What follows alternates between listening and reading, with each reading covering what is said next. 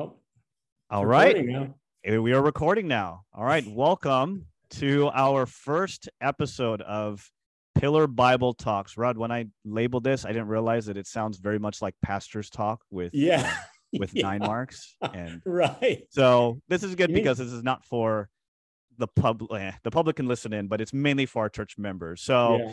the purpose of this is for us as Pillar Bible Church just to be equipped in the Christian life. And we'll be talking about different topics in the area of theology, ministry, ethics, and Christian life. And I'll be interviewing Christians and different pastors, at least pastor friends of mine, just to have these conversations. So thankfully for our first episode, we have my good friend and brother, Rod Santiago.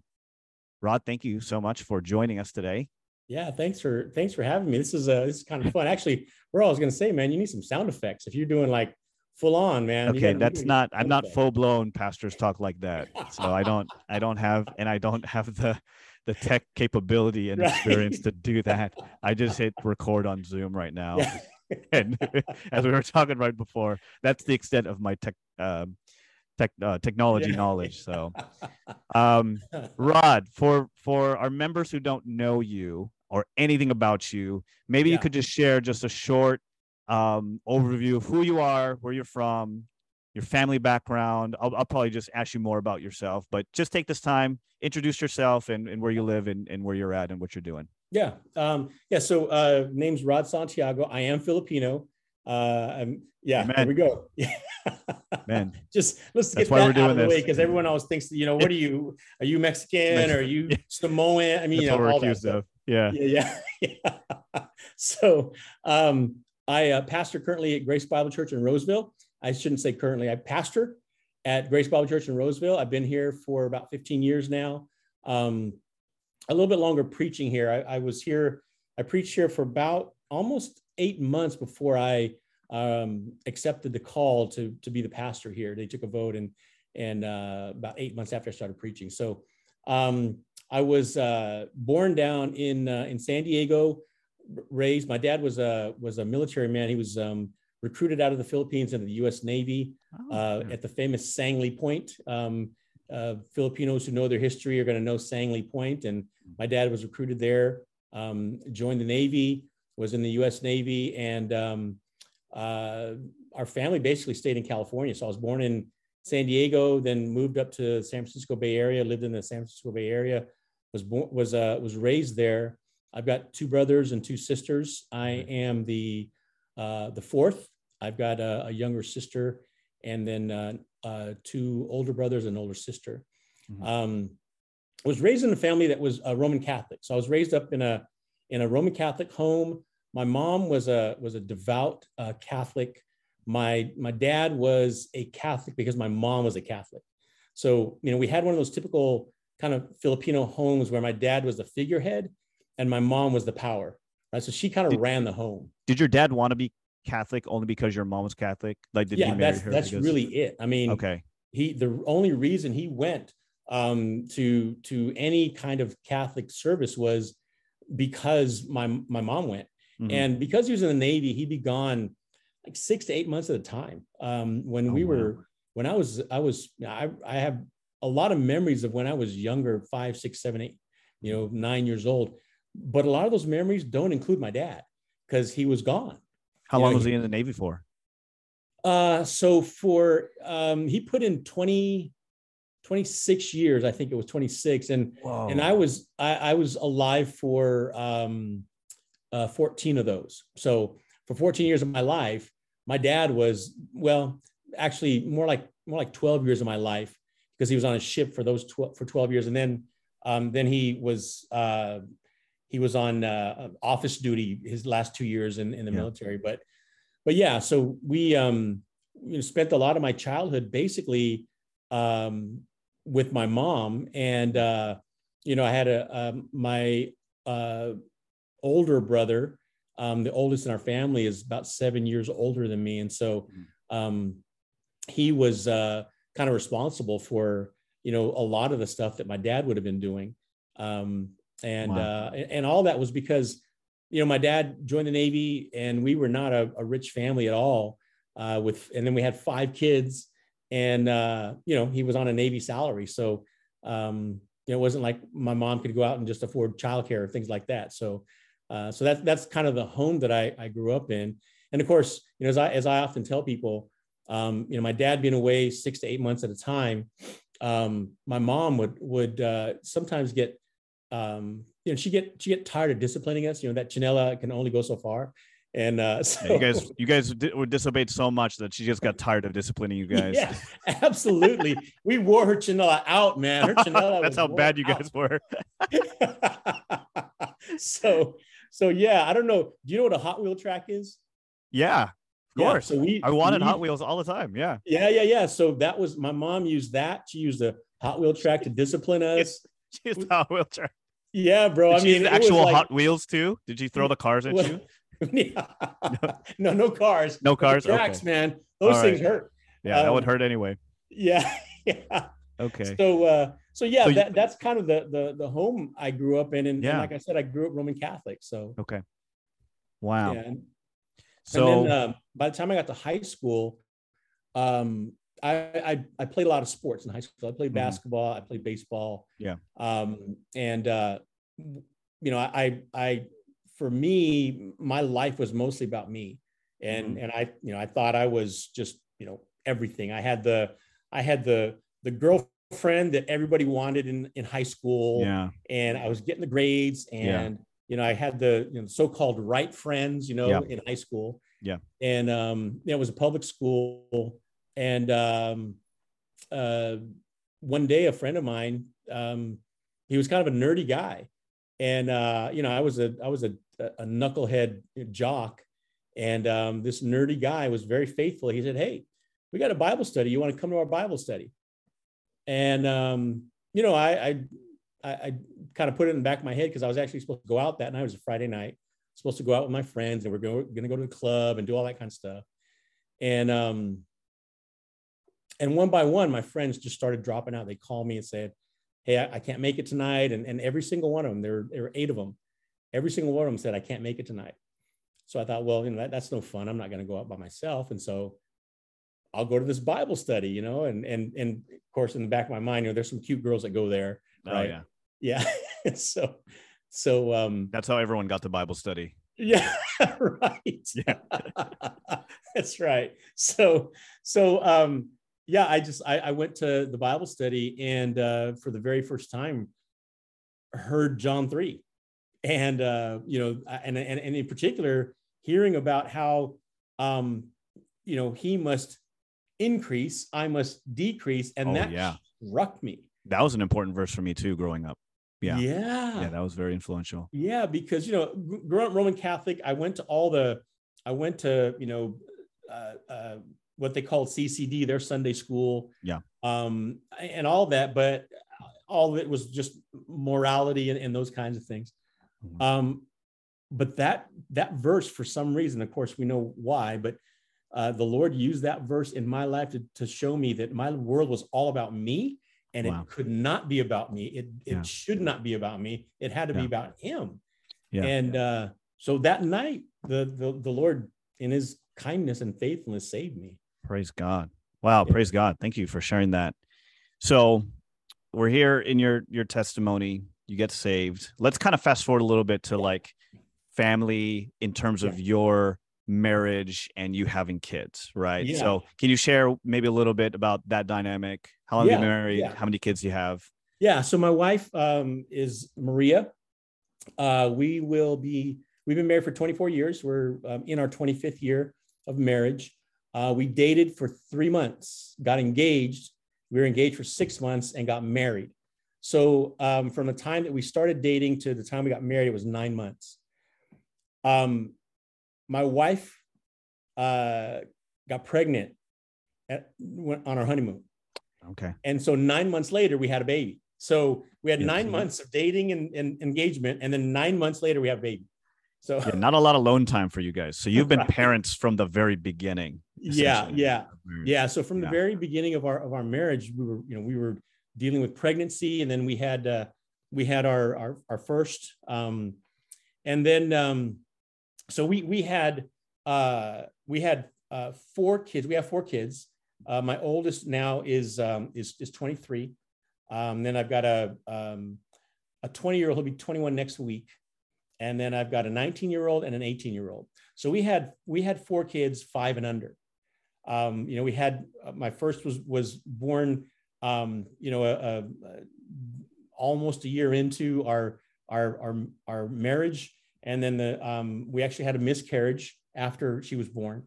And then the Lord in his kindness, gave us another one, a son, and he was born about 20 months after our first. And then 16 months later, we had our third. And then 18 months later, or 19 months later, we had our fourth. So we have 4 kids. Like I said, they're all 18 and over now. And it was tough. I mean, being newly married, and then having children and learning parenting as we're learning how to be married was a big challenge for us. Yeah. I'm gonna explore that when we start talking about questions a little bit more, because that is very interesting that you talk about, because I think a lot of parents can resonate with that, especially if they had kids early on and didn't have that 1 or 2 years by themselves. I think a lot of people can resonate with what you experienced. So can you share too, so you mentioned where are you in terms of where you serve, and what is your responsibility at church? Yeah. So at that time, I was actually doing legislative work. So I was working, I had a secular job. I was doing legislative work, and I was working about 40 to 50 hours a week, sometimes 60. I spent a lot of time at the state capitol, did a lot of traveling around California, and took a number of trips back to Washington, D.C., traveled around the nation at different conferences and things like that.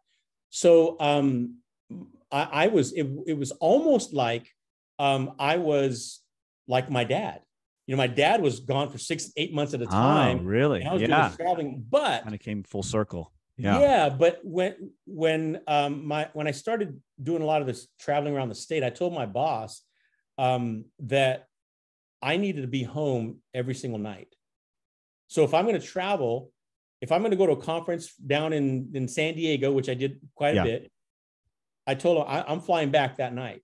Did you have one of those epiphanies, like, I'm turning into my dad? Yeah, absolutely, man. Is that what happened? Yeah. It was one of those, man. I remember as a kid how I would always ask myself, well, where's dad? Where is he?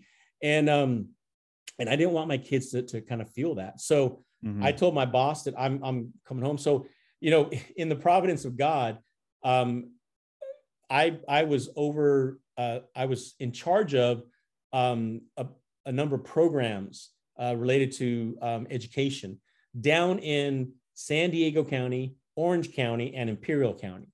So I had to travel down there almost every week, and I'd be going down there 3-4 times a week. But it was basically, I'd leave in the morning at about 5 a.m., something like that. And I'd come back, and I'd get back about 8 or 9. And sometimes a little later than that, but 8 or 9 usually. And we didn't, because of that, we didn't put our kids down to sleep until I came home and was able to, sit with them and talk with them. And, so that was probably the first, that was about the first 5 years of us having kids. Wow. That's kind of what we went through. And so in terms of ministry, at that time, I was attending a church in Vallejo called Community Bible Church. And I was the discipleship pastor. I was the college pastor. What year was this? This was 2000. This was 1999. Not yet 2000. Yeah, to about 2000 and well, actually 2008. So so I was discipleship pastor, college pastor. I was teaching our Sunday school class. I would preach on occasion. And so I was involved in ministry, involved in the church. I was discipling at that time, around 2000, about 2005. I had 4 or 5 different discipleship groups that I was leading. So I was discipling, I think at that time, about 14 guys. Okay. And I look back on that and I think I have no idea. People ask me, well, how'd you do that? And the Lord. I mean, that's all I can say. Yeah. But the one thing that we wanted to make sure our kids understood was that the church has a priority in our life as a family. And we wanted them to grow up understanding that the church has a priority in the life of the believer.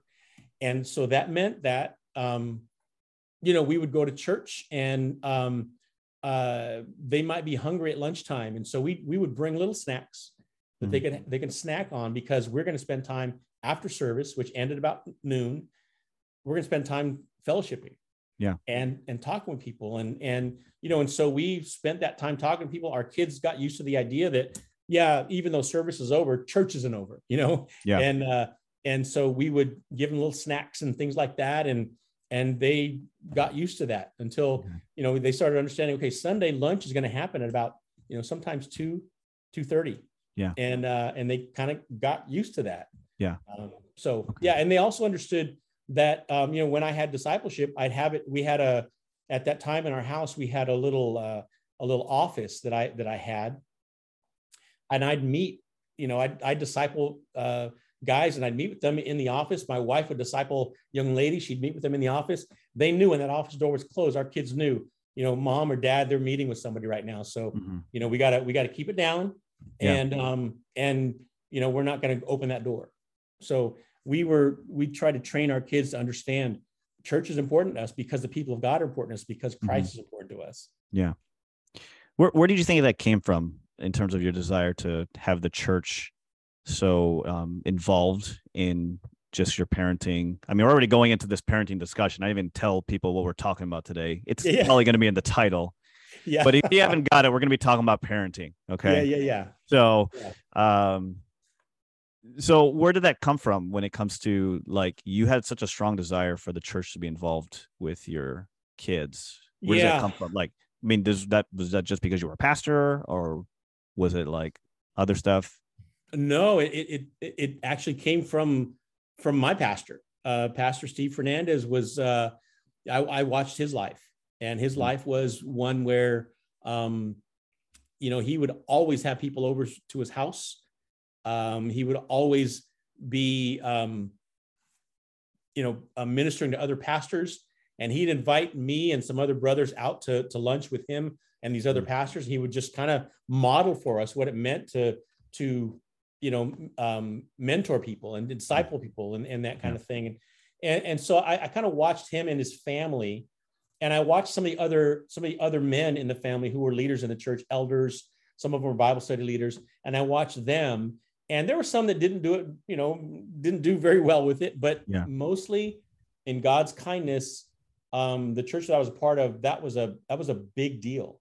To have families that understood that, yes, you are important, but you also have to understand that ministry church is important.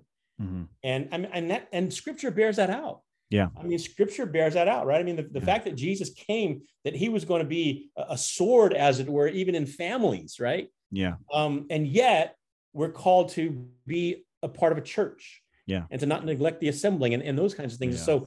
So what I was being taught, and I didn't even realize it back then, early on in my parenting, in my marriage, early on, I was learning that, you have to train your kids to understand the bride of Christ is important to Christ. Therefore, it's got to be important to us. Yeah. Speaking of early on. Yeah. When you look back to some of the early struggles that you and your wife had as parents, what were those early struggles? We might be having just parents of different life, some, younger parents, some older parents, a lot of different people. We'll try to hit up all the different demographics in this discussion. Yeah. But for you guys, what were some of those early struggles that you had experienced as parents? Yeah. Yeah.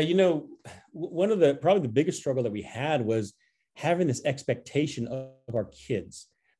We expected them to behave a certain way. And honestly, with our first, she was very compliant. Mm-hmm. uh, outwardly, very, very obedient. If if someone were to take a camera and film the first year of our daughter's life, they would see that someone was had the look of obedience. We tell her to do something, or even sometimes we just give her a look, and she'd stop what she was doing.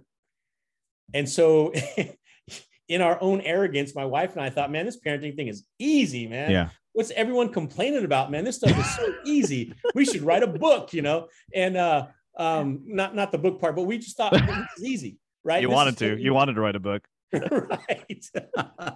But yeah, we thought, man, this is so easy. And then the Lord said, okay, let me give you another one. So he gave us our second. Our second was my son. Completely different, right? Yeah, completely different personality. And very active versus our first, who was not super active. Yeah. And so, are they okay with you talking about them like this? I don't want to get you in any trouble or anything. All right. Yeah. No, you asked for permission, right? They would completely agree with me. Okay. Yeah. They're pastors' kids, so they're used to it. Oh dear. Don't get me started about that. All right. All right. Keep going. So second one. Yeah. So it was, we had these expectations of that they would behave a certain way. And it finally, after a while, it dawned on us, by God's grace, it dawned on us that they're unbelievers. Why would we expect them to act as believers if they're unbelievers? We have a good, solid soteriology. Yeah. Right? We understand salvation. We understand justification. We understand sanctification. Why is it that in parenting, all of a sudden, all that goes out the door?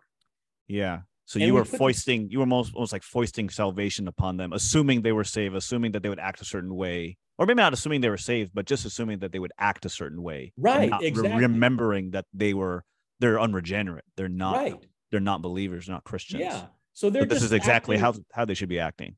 Right. They're acting according to their nature. Their nature is this sinful. Yeah. Right. Child of wrath. That's what they are. Yeah. That helps our expectations as parents, I think. Right. What's that? That helps our expectations out of our kids as parents to understand, well, if they're not regenerate and they're not Christians, they're supposed to be acting this way. Right. Yeah. I mean, certainly as parents, you want to put some parameters around it. I mean, You're not going to say, they're jumping on my, we're visiting somebody's house and they're jumping on the furniture. Sure. Oh, well, they're just unbelievers. So, excuse my kids, they're unregenerate, so they can jump on your couch. That's fine. Yeah. So as parents, you do have that authority to say, okay, you're not doing that. Yeah, that's the balance. Yeah, exactly. But at the same time, you got to understand that, they're going to act according to their nature. Sure. And I think for us, that was probably the biggest lesson that we had to learn. Yeah. Because, and the other part was, that whole shame that in the Filipino culture, right? You got to have perfect kids, right? They got to be perfectly obedient. Is that just Filipino culture? Don't you think other cultures, is that just Filipino culture? Don't you think other cultures struggle with that too? Yeah, absolutely. I think other cultures do, but it's different for ours, right? It's certainly one that we're very familiar with as Filipinos, right? I mean, I don't know how it was for you growing up, brother, but I know for me, as children, when the adults were in the room, the children, that cliche of children are seen but not heard. That was how it was for me growing up. And it was just kind of an expectation. You just kind of sat. Yeah. And then, if you could get the blessing of your parents to go outside, then you just ran around and went crazy. Right. Yeah. So for us, that we had to learn that our kids are going to act according to who they are. They're unbelievers, and therefore. Any other, maybe you can bullet point any other struggles, just kind of bullet points that you guys. Yeah. So, you could just list them off. Yeah, I think so those unrealistic expectations, right? I think that's certainly one. The other one is, and I guess it falls under expectations, but not meeting the standards that we think our friends have for our kids. So other people's expectations what of we you. think are other people's Oh, expectations. perceived expectations. Right, exactly. So Okay. we perceive that they're going to expect our kids to be perfect. Our kids are not acting perfect. That's embarrassing, right? So And it's almost so like a false embarrassment too, because they're not really actually thinking those things. You exactly, think they're thinking those things, but right. they're not. But they're not. They're completely, Ah, they're interesting. completely Yeah. aware. Yeah. And Yeah. I No, think that's a I've great totally felt danger. that way before too. Say again. Yeah, I can resonate with that. I think other parents can resonate with that as well. Yeah, and especially in our context, right? In the church context, we think that others are going to expect our kids to be perfectly, well behaved, and they really don't have that expectation Yeah. at all. Yeah. And so it's silly of us, but I think it's part of our pride. Yeah. No, it is. So we've looked at the struggles, Yeah. and I know you're after being a parent of 24 years, right? You're a perfect parent now. So Yeah, right. that's why you're doing this podcast, and I'm interviewing you, right? I'm joking Yeah. in my tone if you haven't caught my tone. What areas, if you can be charitable to yourself and to your wife, what areas do you think that you did well? And feel free to just kind of like list them out and then. Yeah. I think our, we have the ability now to look back because our kids are adults now, and we can kind of look through and say, okay, well, here's the result of what happened. So I think first and foremost is that we have an open line of communication with our kids. They are very willing to talk to us about everything. Yeah, that's great. And so I think we did that well. I think we learned, by God's grace, we learned how to properly discipline them. Because I think early on that was one of our struggles, was learning how to appropriately discipline them. Yeah. And where did you learn that from? The proper way of discipline. Where did you get that from? Actually, from the church or books or what? That was actually Ted Tripp. Okay. Ted Tripp, Shepherding a Child's Heart. Shepherding a Child's Heart. But did that just come out during that time? Is that why? Or it was actually a workshop that he did in the Bay Area, and before the book. Before it was around the time of the book, around that time. And I don't remember which was first, but I remember going to that, and he, just the way he talked about how we discipline our children was completely different from how we did it. Wow. So that transformed it. Okay. So discipline. Anything else that you guys felt like you did well? Our family worship. Worship, I think we did really well. And let me say this, because a lot of times in families, in Christian homes, we get frustrated because we don't do family worship well. Yeah. And I think the danger is that we think, okay, I don't do it well, therefore it's a lost cause. Like I give up. Yeah. The greater concern we ought to have as Christian parents is not family worship, which is important, but is the culture of the home a culture of worship? So family worship would just be the outflow of the culture of worship at home.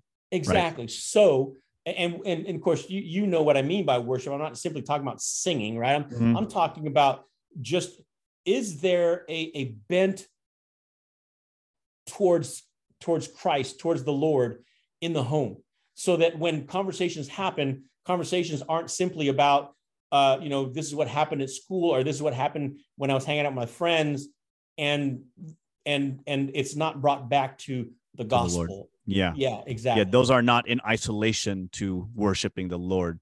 Those conversations of how was school, how's your homework, all that stuff is in the context of worshiping the Lord, right? Exactly. And those conversations are always going to be directed heavenward, right? So even though I may be talking about my kid and talking to my kid about how their day at school was, I'm also trying to help them think with a biblical worldview, to say, you know what, the reason they said that to you or did that is because they don't have the Lord. And they're acting according, just like the Bible says, they're acting according to the course of this world. Yeah. And so I think the what we ought to be concerned more with as Christian parents is the environment of the home an environment of worship. And like you said, family worship is just the outflow of that environment. Yeah, that's great. I want to revisit that because we're going to talk about family worship probably in a little bit. If God could give you a redo, Rod, yeah, a mulligan on your parenting. Okay, this will be 2 mulligans, right? What are 2 things that you would have done differently for your kids? Like if you and your wife are looking back on this, what would be 2 things that you guys would do differently? If you wouldn't do anything differently, that's fine. But is there something that you would say like, hey, I wish I would have done it slightly differently? Yeah, I think I probably would have spent more time teaching them certain sports. They at that time. Why sports? What's that? Why sports? Because now they're seeing the value of sports as adults. Okay. My son in high school, he played on a volleyball team, and he sees the value of that. And he kind of looks back and says, well, why wasn't I interested in playing basketball and baseball, And I wasn't, as a parent, I didn't want to force him into that. Okay. I didn't want to be one of those dads who said, well, I played baseball, therefore you play baseball, Was that like an extreme, like you kind of swung the pendulum the other way? Like you didn't want to force them into sports, so you didn't really like press them as much? Yeah, we didn't talk about it. I would bring my kids to, baseball games or basketball games. I'd bring them to those things, but I think, it was too far of a pendulum swing. Okay.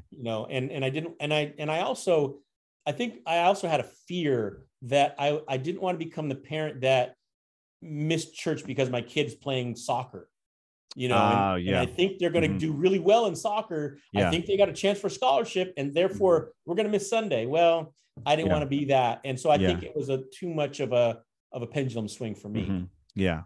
So you see value in having parents do sports or having, kids do sports and parents encouraging sports. Yeah, I do. I just think that there's as with everything, right? You got to balance it out because again, the greater priority is the church, right? Yeah. And you want to teach your kids that church is important. Therefore, if we're saying, well, we're going to miss church because you're going to play soccer, no, that's the far extreme. Yeah, not at the expense of your relationship with the Lord. That's right. But you can find a way to participate in it in a healthy way. Right? Absolutely. Yeah, there are so many different ways that you can do it, especially nowadays. When my kids were younger, it was a little more difficult, but it could have been done. Yeah. But nowadays it's so much easier to get them involved in things that, and let me say this, as a part of that, when you ask about a redo, as a part of that, I wouldn't only get them involved, but I would want to be involved with them in that. So it'd be a shared experience. Even a deeper relationship with that shared experience, right? Absolutely. Because I'll tell you, when I mentioned my son, my oldest, all my kids actually, when they were in school, they went, we homeschooled them for the first 12 years of their lives. Mm-hmm. So once they got to 7th grade is when our first was 9th grade. But our 3rd and then 4th and 5th, when they got to 7th grade, we sent them to a public charter school. Mm-hmm. So we're no longer homeschooling at that point. But we got them involved in the sports in their schools. So they played volleyball. And I coached. I coached the team. And it gave me an opportunity just to know who their friends are, and gave me an opportunity to have some shared experiences with them that even to this day, my son and I talk about it all the time. It was I've coached a lot of different sports, and it was the best time that I've ever had because I got to coach my son. Yeah. So that shared experience affected so many different aspects of your life and the dynamic of your relationship between you and your son, and even meeting new people and opening up doors for, I'm assuming, even gospel evangelism. Yeah. But I think principally too, like you would probably say, like, it's not just sports, but something that you would be involved in with your kids. Like if parents are listening to this and are like, we're not really sports people. Yeah. Well, maybe you'd suggest like music or some sort of, troop activity or dance or something. Well, if they dance, right, I'm sure you can dance, right, brother Rod? So that's your spiritual gift. I heard that was your spiritual gift. Cha-cha, bro. Cha-cha. That's all I can do, man. Spiritual gift of cha-cha. All right. Where's this going? All right. Any other redos? So sports would be one. Yeah. What other redos would there be?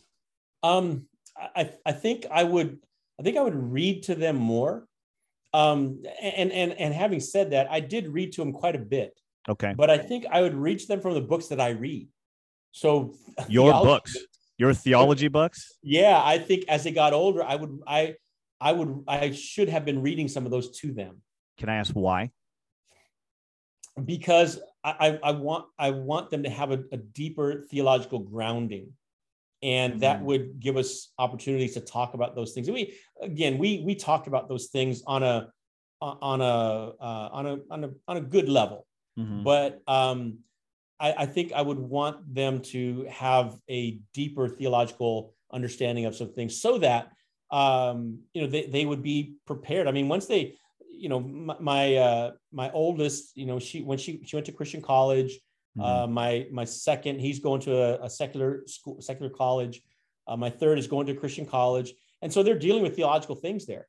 And there are some people there that are, talking about theological things, and so they're calling me and asking me. I mean, praise God, they're doing that, and I'm thankful they are. But I think it would have been a stronger preparation for college had I done that.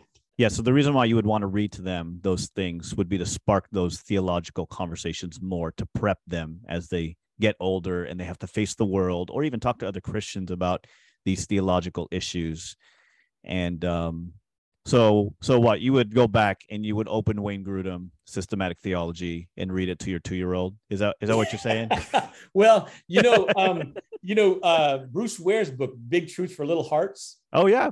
Yeah. So we read that to them when they were younger. Okay. And a lot of times they were kind of like, well, I don't understand. Yeah. So you're saying age appropriate, right? Yeah. But also not like behind their level. I think I heard one person say, like, you always want to go a level above or a level ahead of where your kid is at, so that you're not like dumbing things down. And we're not. I'm not talking about our daily bread. We're not doing that. Okay. What's wrong with that, brother? You want to say something controversial? Huh? Okay. Someone might be reading that right now. All I'm saying, bro. That's all I'm saying. All right. Yeah. Someone's reading the Daily Bread right now. We're not saying anything about that. Right. So, I'm not saying anything about that. I'm just saying we're not doing that. I want something that's more substantial, right? Something that is doctrinally robust, that will prepare them for later on. And so as they're in school now, my son's about to graduate from college. My like I say, my first went to Christian college. She graduated, but there are some things that they dealt with that they weren't quite prepared for. Okay. And so as you talk about a redo, I would say, I would want to have prepared them for those conversations. Great. And the only way I could see doing that was having, read some things to them and train them in it so that they would be prepared. Great. That's great, brother. What would you say are some of the greatest joys you've experienced as a parent? If there are a lot, you can go ahead and just list them out. But so your experience as a parent, what are those greatest joys? So I as I mentioned, I have 4 kids and they're all professing believers. So I baptized each one of them. And that has been such a joy. That's been such a joy to see them proclaim Christ, proclaim, loving the gospel. That has been just such a great joy. There are times where my 4 kids will be serving together on the music team for our church. That's on a Sunday morning. Sometimes I almost cry. I mean, even today, it's just the worship, and then they're like, "Why is Dad crying right now?" Right? What's wrong with Dad today? But I see them up there, and they're serving the Lord. Praise God. And that is such a joy. Yeah. I mean, I can't even words can't express the joy that I feel when I see my kids serving the Lord. Yeah. And I see them doing it not out of because of the pastor's kids. Yeah, exactly. Yeah. And not some sort of parental push, like we, okay, you go sing now, huh? Go sing. You forced them to do it. You twisted their arm. Right. Yeah. But instead, they're saying, Dad, I got to get up early tomorrow. I'm serving in the band tomorrow. Yeah. And I said, well, praise the Lord, and so there they go, off and, early to go practice. And so, that is, brother, I can't tell you, I can't even explain what a joy that is to see them. No, that's great. Way. Yeah. Yeah. Yeah. Any other joys? Any other things that just make you happy about parenting? A lot of them. Well, my daughter got married, and I was able to do this. I was the officiant at the wedding. Yeah. That was a great joy. To how does that feel to have your daughter married? One of your babies are married. It's hard. It is. I mean, I love it. She married a good brother in Christ. He's a solid brother. And I love him dearly, but it's hard. I mean, as a dad, our role, especially in our daughter's lives, is to be their primary protector. Mm-hmm. And that picture that is given, when you're asked the question of, who gives this woman to be married to this man? And you say, well, I do. And then you hand her over, right?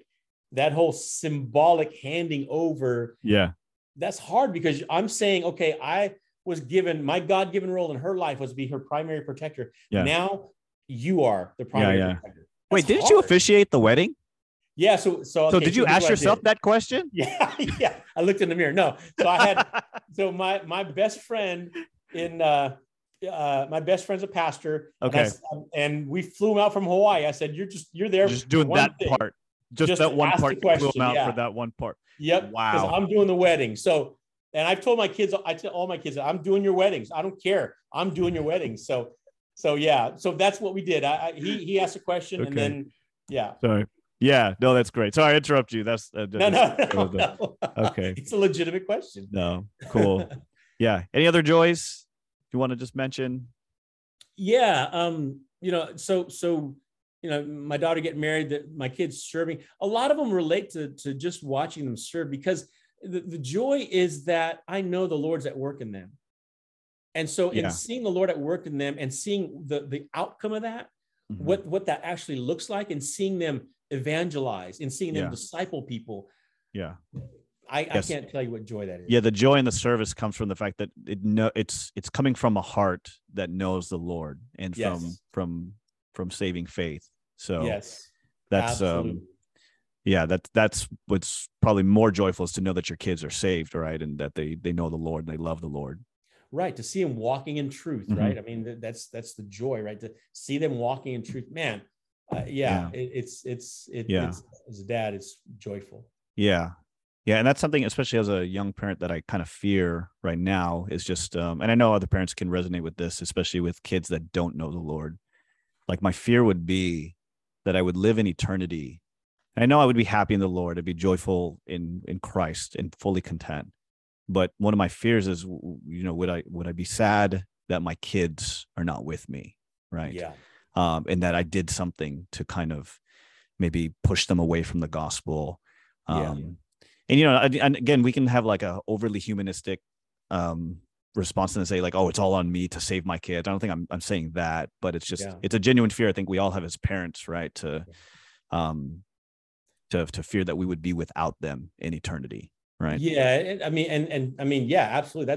That is the most fearful thing a parent could think about, mm-hmm. right? To see that their children are not, they're away from the presence of the Lord. Yeah, that is a fearful thing. Yeah, to even the very thought of that, it just causes you to shudder as a parent. Yeah. Yeah, I know parents sometimes say, it's like, I would trade my place with them if I could. And I know Paul once had kind of said that too, right? Romans 9, yeah. Yeah, but I'm just like, well, I don't know if I would. I love Christ, So like, I don't want, but I understand the sentiment, Yeah, and I understand absolutely. what Paul is saying too. It's just like, hey, if they could be saved, like I would be willing to do anything for them to be saved. Yeah, and along with that, the danger of that. Right. The overreaction to that is that we try to play, like you said, we play Holy Spirit.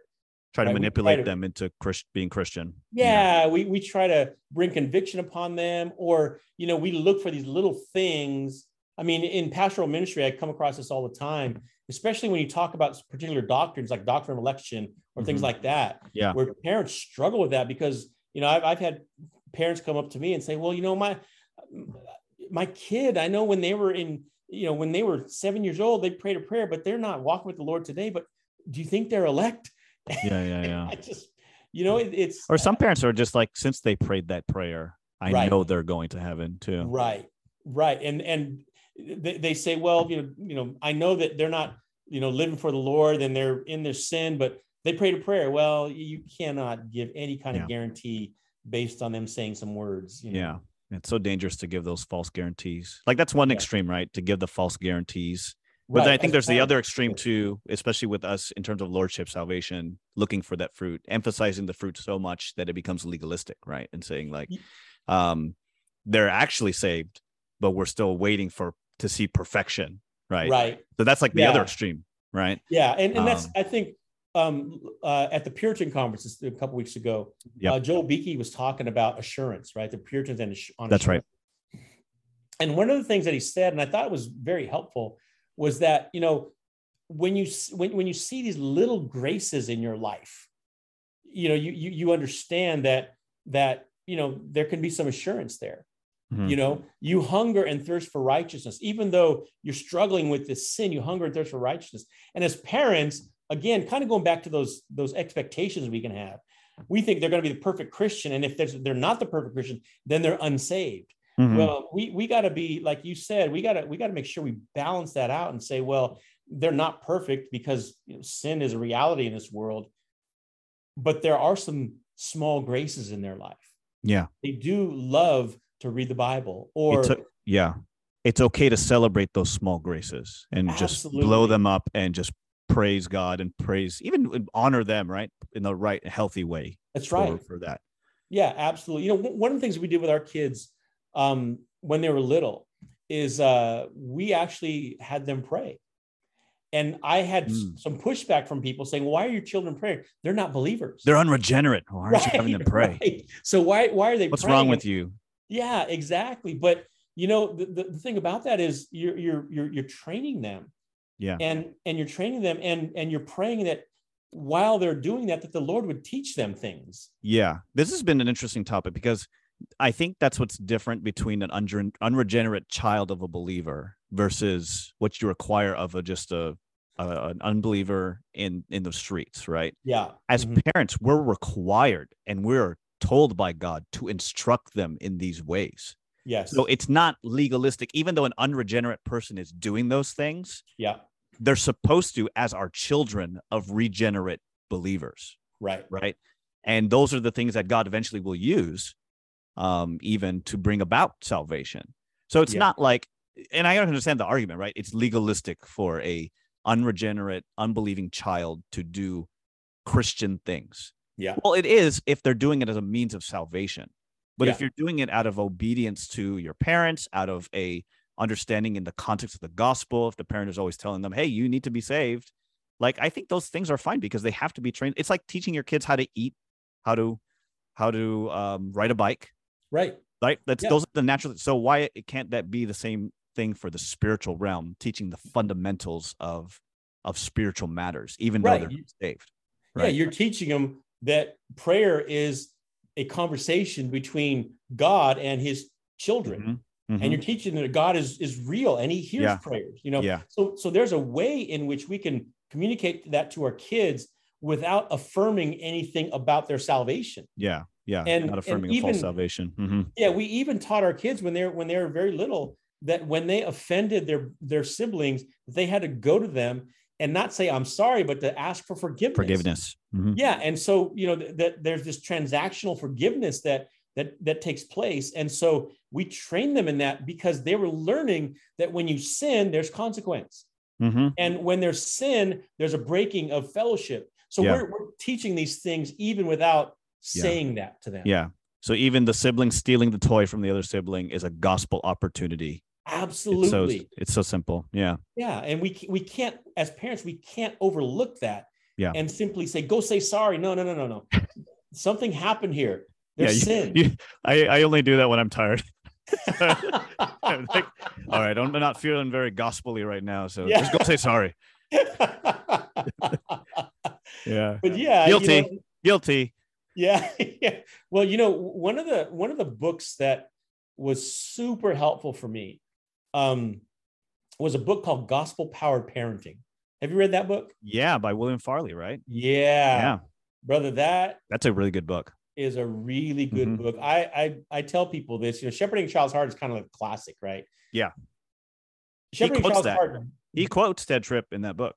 Yeah, he does. Yeah. He does. But if you're reading carefully through Ted Tripp's book, he does kind of come a little bit from that covenantal angle. Yes. Right? Shepherding a Child's Heart, Gospel Power Parenting is just gospel. It's just gospel. Yeah. And that's what I so appreciated about that. And we communicate to our kids the power of the gospel in the way we parent. Yeah, that's great. Man, brother, I feel like we can talk so much. I'm like stealing your time. I had no, it's okay. Can I ask you a few more questions? Is that okay? Yeah, go ahead. Is that all right? Yeah. I don't want to make this too long too, but this is so good. We'll have to do this again. For sure.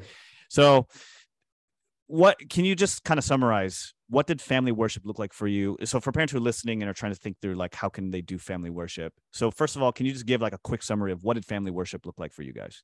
Yeah.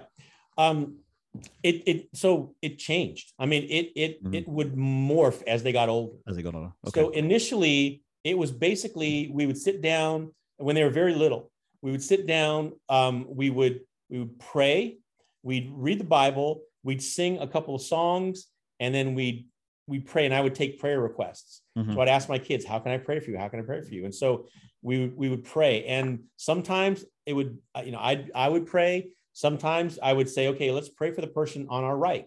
And so they would pray. And so you did this every day? We did this.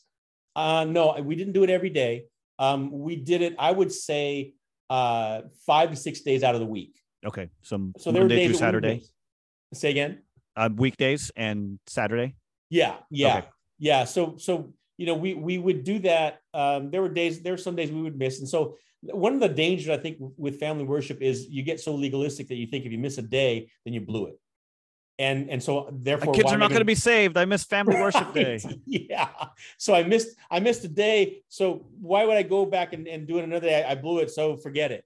Yeah. I think, again, that if you have the mentality of the culture of worship in your house, it doesn't matter if you miss a day. It's okay. Just get back to it, So it went from that to when my kids started playing instruments, they really wanted to learn songs. And so we started singing songs that they would, that we would sing in our church services. And they would play those, we'd sing those, and then we'd read scripture. And we would kind of go around the room and take a verse at a time, and we would read. And then I would, give a short devotion on it. And then again, we'd ask for prayer requests. We'd pray for one another, and then that'd be it. And then as busyness started hitting them in their lives, we just started doing it at the dinner table. So at the dinner table, I would read scripture, and then I'd ask them if they had any questions. We'd talk about it. And then I'd say, okay, what are you guys reading in your quiet times? And do you have any questions that have come up? And it was amazing, because as we started doing that, I started seeing them bring their notebooks to dinner. And so they would have, 4 or 5 questions. Oh, and so they had questions in those notebooks. Yeah, they'd write questions in their notebooks, and they say, okay, I was reading today in Galatians and I have 5 questions. Okay. All right, let's go. Okay. So, good. I thought you were just a really good teacher, Rod, and your kids were even taking notes while you were teaching. I was like, man, this guy's a good pastor and a great parent. No, not even. It was the grace of God But still, they went to you with questions, and they felt comfortable to ask you those questions. How did you kind of establish that culture of them wanting to do that? And so I was mentioning earlier that our kids, I love that our kids are willing to talk to us about anything. And that is especially true when it comes to the Bible. They want to come and ask questions. And so we cultivated that just by when early on in our family worship, I would always ask them, we just read this text. Do you guys have any questions about anything at all?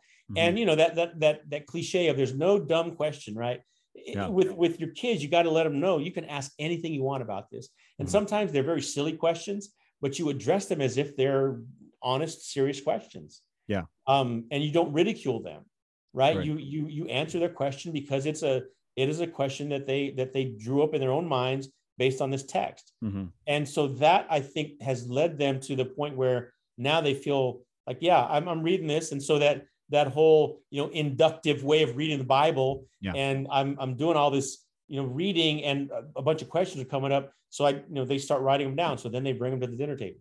And Okay. yeah, so I think just as we were raising them, we had that culture of worship in our home, so that they felt comfortable asking questions about sermons, about, teachings that they heard in, children's ministry or youth ministry. And they'd all bring that to the dinner tables. And a lot of times it was, I read in my quiet time. So yeah, that's kind of how our family worship developed over the years. Yeah. Any words of encouragement to parents who might be listening about family worship? Some things that you would want them to stick out in their minds about family worship? Yeah. Like I said, don't get discouraged. The enemy would not want you to do this. Mm-hmm. He wants you, his goal is to get your kids to not see the glory of the Lord in the gospel of Jesus Christ, right? Mm. He wants to blind them from that. Yeah. And so don't get discouraged. Continue, persevere, press on, and continue to do it. If it means that you do it for 5 minutes, that's okay. Mm-hmm. That's all right. You're still, sometimes we think, well, I've got to have this, 3-point outline alliterated for family worship. No, it doesn't have to be that. Open up the Bible, read it, and then ask questions about it, or have them ask you questions about it. Just persevere in that. Sometimes it's a 5-minute thing. Sometimes it's a 30-minute thing. Sometimes it's an hour. It doesn't matter as long as you're doing it. And because what that does, it cultivates, it fosters in the home an atmosphere, right, that you want. Yeah. That they understand, we're going to talk about the Bible. And in fact, we're going to talk about the Bible even outside of family worship. Mm-hmm. And that's the environment you want in your home. So press on and don't get discouraged. That's great. You mentioned this a little bit, so maybe just some final thoughts on this part. What role does the church play in parenting? And maybe you can mix this together too. How did you teach your kids to kind of love the church? So yeah, kind of a loaded question, but if you can kind of summarize it. I think the church's role in parenting is obviously, I don't believe in family integration, right? So I'm not going to come from that angle of the family integrated church, but I will say that the church's role in parenting is to be a support to you in your parenting. Younger women, look to the older women, in your church, look to the older women to ask them questions. Mm-hmm. You may be embarrassed about those questions. That's okay. Mm-hmm. I can almost guarantee you that those older women have seen what you're going through, or they experience it themselves, or they've seen it in other people. Go ask them questions about that. Yeah. That's their role. The older women are supposed to teach the younger women. So go ask them. Brothers, fathers, do the same. Look to the older men. Look to older men, who would be able to help you. But also, within the church, look to brothers that maybe they're not perfect in their parenting, and maybe they've even messed up in their parenting. Because guess what? Having messed up, they know where the landmines are. And so you can talk to them about that. So the church has to play a supporting role in our parenting. The church is not a parent. and that's the danger, right? Is to, I'm going to drop my kids off and let the church take care of that. Or I'm going to drop them off into youth ministry and let the youth handle that. No, your role as a parent is to parent your kids. The church is to support you in that. And so, allow the church to be a support, but don't depend on them to be the parent in this, in your role as a parent. Yeah. To teach your kids to love the church is to make it a priority in your life. Make Sunday mornings a priority in your life. And what I mean by that is that Saturday night, you're in a sense, you're preparing them for Sunday morning. Mm-hmm. You're preparing them for worship. To come to a worship service is a big deal. And so if you begin Saturday night to worship in essence, then you're preparing them for Sunday morning. We, especially when kids are little, we often think, I just want to get to service. And so Sunday morning, when I'm just alive, I want to get to service alive. Yeah, right. Sunday morning, I just want my kids to wake up and I want to bring them. Well, we're doing a disservice to our kids. You want to prepare them even Saturday night. And it doesn't have to necessarily be, that you're having a 4-hour family devotion, but it is that you're allowing them to see that Sunday morning is so important that it also bleeds into Saturday night in preparing for it. Yeah. And you're letting them see that that's an important part of our lives. And so we're going to commit some time to even getting ready for it. But then also having people over the house, people from the church, have them over to your house, be hospitable and invite them over. So that's outside of the Sunday gathering, but the church as the entity of the organism, you teach them to love these people by having those people over. And you just welcome them into your home and spend time with them and laugh with them and fellowship with them. And your kids will start to see that, those families are important. Oh, they're the church. Yeah, exactly. And so outside of Sunday, the church has to be active in practicing the one another's. And that includes being hospitable to one another. And your kids will see that. They will see that. And, and even, like I said earlier, even, discipleship, Bible study, have that at home. There's a very helpful way that you can have that in your home and let your kids see that, mom or dad is meeting with somebody from the church. Well, it's because it's discipleship, and they're going to learn that that's important to you. Yeah. So you're teaching them even in the way that you meet with people in the church. No, this is good, brother. Man, I could talk all day about this topic. This is great. So just to kind of wrap things up. Yeah. What were the resources that had the biggest impact on your parenting? This doesn't necessarily have to be books, but if they were books, you can mention them. Like maybe it was people, maybe it was mentors, maybe it was like a certain seminar or something. Like what had, like for parents who are looking for like the influences and how they're building their philosophy of parenting and approach towards loving their kids. Like what was it for you? Those resources. Yeah. So I'd mentioned Gospel Power Parenting, that Shepherding a Child's Heart, that was helpful. Even Paul Tripp's book on Age of Opportunity, which is about parenting teens, that was very helpful. So in terms of books, those were helpful, but also even some of the writings, like J.C. Ryle's writings, some of his writings were very influential in The Duties of Parents by J.C. Ryle. Duties of Parents, even Thoughts for Young Men, those kinds of things were very helpful for me as a parent, as a young parent. Yeah. But also depending, like I mentioned earlier, depending on brothers in the church, and for me, it was my elders, and talking to my elders about parenting. And, we, in the church that I was a part of, our elders went through a lot with their kids.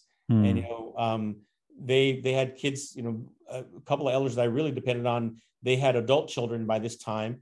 And so I would ask them all kinds of questions because I saw their failures. One of them went through a deep trial with one of his children, and he came out of that and just, joyful and worshiping the Lord. And so I asked him, well, how did that happen? And what did you do? And man, that was so helpful to me. Yeah. So depend on other, believers and others who are walking according to, the truth of Scripture, and ask them questions, and don't be embarrassed about, asking questions, because I tell you, people have experienced a lot, and you'd be surprised at what they've experienced as parents. So, yeah, no, that's good. Great, brother.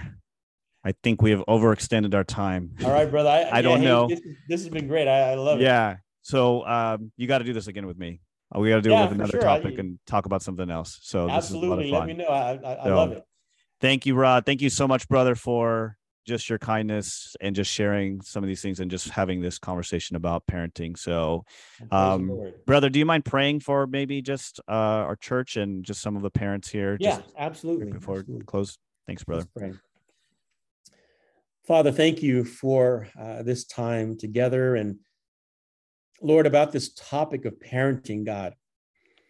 It is your desire to see us parent according to your word, to raise our children in the discipline and instruction of the Lord, that we might not exasperate our kids, but instead, God, that we would teach them to love you and to love your people, to love your church.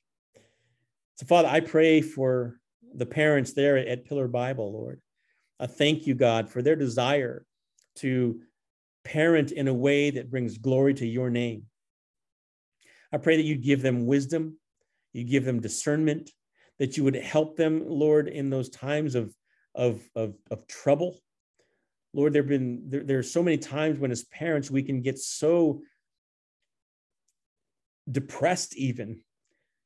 But I pray, God, that you would do a mighty, mighty work in the parents there, that you would encourage them, that you would help them to come alongside one another and to be a help to each other, Lord, to practice those great one another's that we read about in your word that are intended to be a picture of Christ and the church, Lord, and a picture of the gospel and the great love that you have for us.